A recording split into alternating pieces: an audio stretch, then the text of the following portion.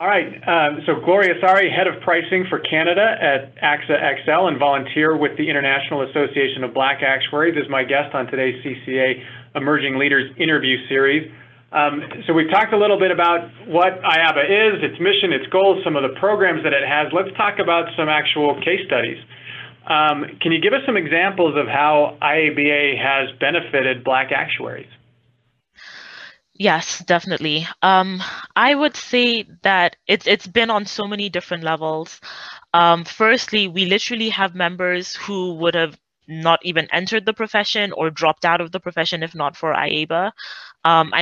I'm really pleased in thinking about some of the members I work with in Toronto who are serving on our committee have said that if not for having a local affiliate, they may not have even been an actuary or considered it or thought it was for them. Um, I think the huge thing that IABA does is we spread awareness on such a large scale in North America about the challenges that actuaries face.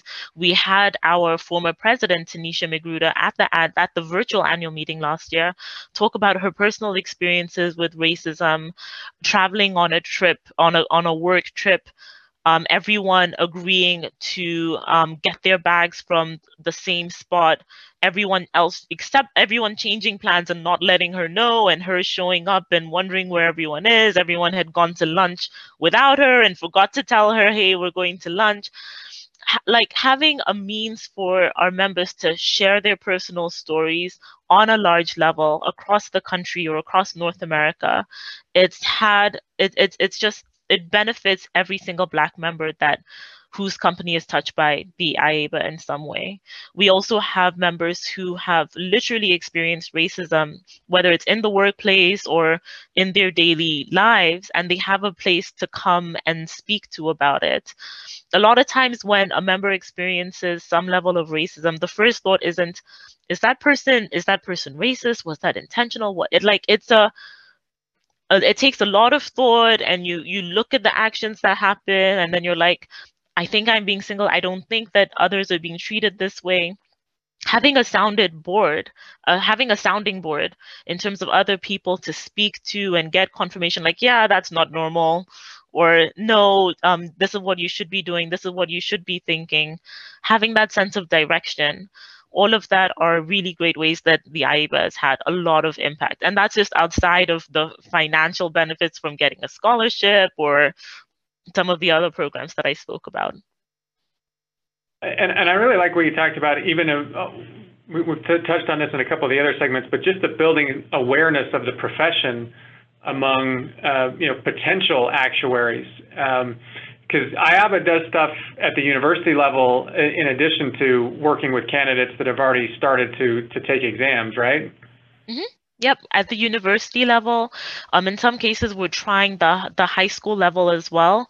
It is trickier at that level, but there is a need for it too, because again, just the earlier they hear about it, the more likely they are to stick it through.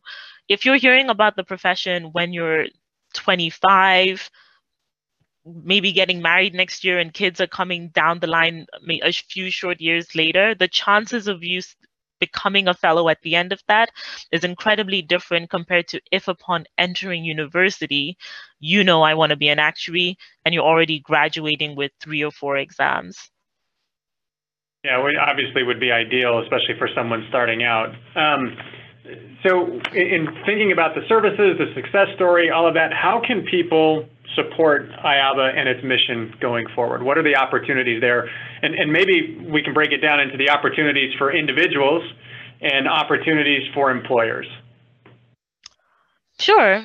So I would say that there are many ways to support IABA. In terms of employers, I would first suggest that you send when we're in person again, you do pay for your members to go and attend the IABA annual meeting. The cost really is not that much, not as much as an SOA conference or a CAS conference. I'll just throw that in there.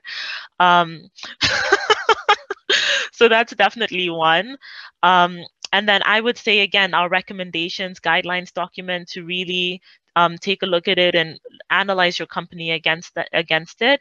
I would say to look to form long-lasting relationships and partnerships with the IABA, because it's a lot of times we do get a lot of financial donations to our cause, but it is beyond the money. We are interested in literally helping you as an organization be a better place where diverse talent is able to work and be successful working there. Those are some of my recommendations for employers. And then in terms of individuals, I would say that there are a number of things too, some of which I do cover in that article that I'll share the link with you too. But then just to firstly educate yourself, and in terms of being a better ally, to seek to be not just to seek to be anti-racist, where it's not just like, oh, I don't think I'm actively contributing to the system, but rather like, how can I really think about how the system is negatively impacting certain people and take a specific stance or action that will help prevent or reduce that. On a really light level, you can just be more open to the colleagues you meet. You can be more open to reaching out to people who don't look like you, who you wouldn't have thought of reaching out to before. Studies have shown that individuals who have a diverse personal network, you have friends who are Black or Latinx or whatever it is, are more likely to be supportive of DE&I issues because you already have a natural means of understanding some of the challenges that those groups face. And then for people that want to become members of IABA, what's the best way to go about that? It's really easy. On our website, you can sign up for the appropriate membership level, depending on whether you're a student or a recruiter or what your particular background is. We do have a free membership option that's available there too.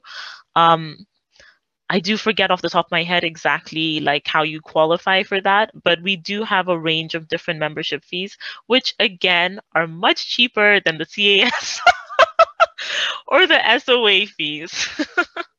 And yeah, I can attest to that, having recently paid my membership dues, and they're ones that the level, even for a fully credentialed actuary that just wants to support IABA, have access to some of the resources through the organization. It's something that I think most people would find they would be comfortable even paying out of pocket as opposed to getting reimbursed from their employer. It's the cost is nominal. And again, for those of you that are joining with us live, we've dropped the link to the membership application into the chat feature, so you can click on that as well. All right, well, thanks, Gloria, for that.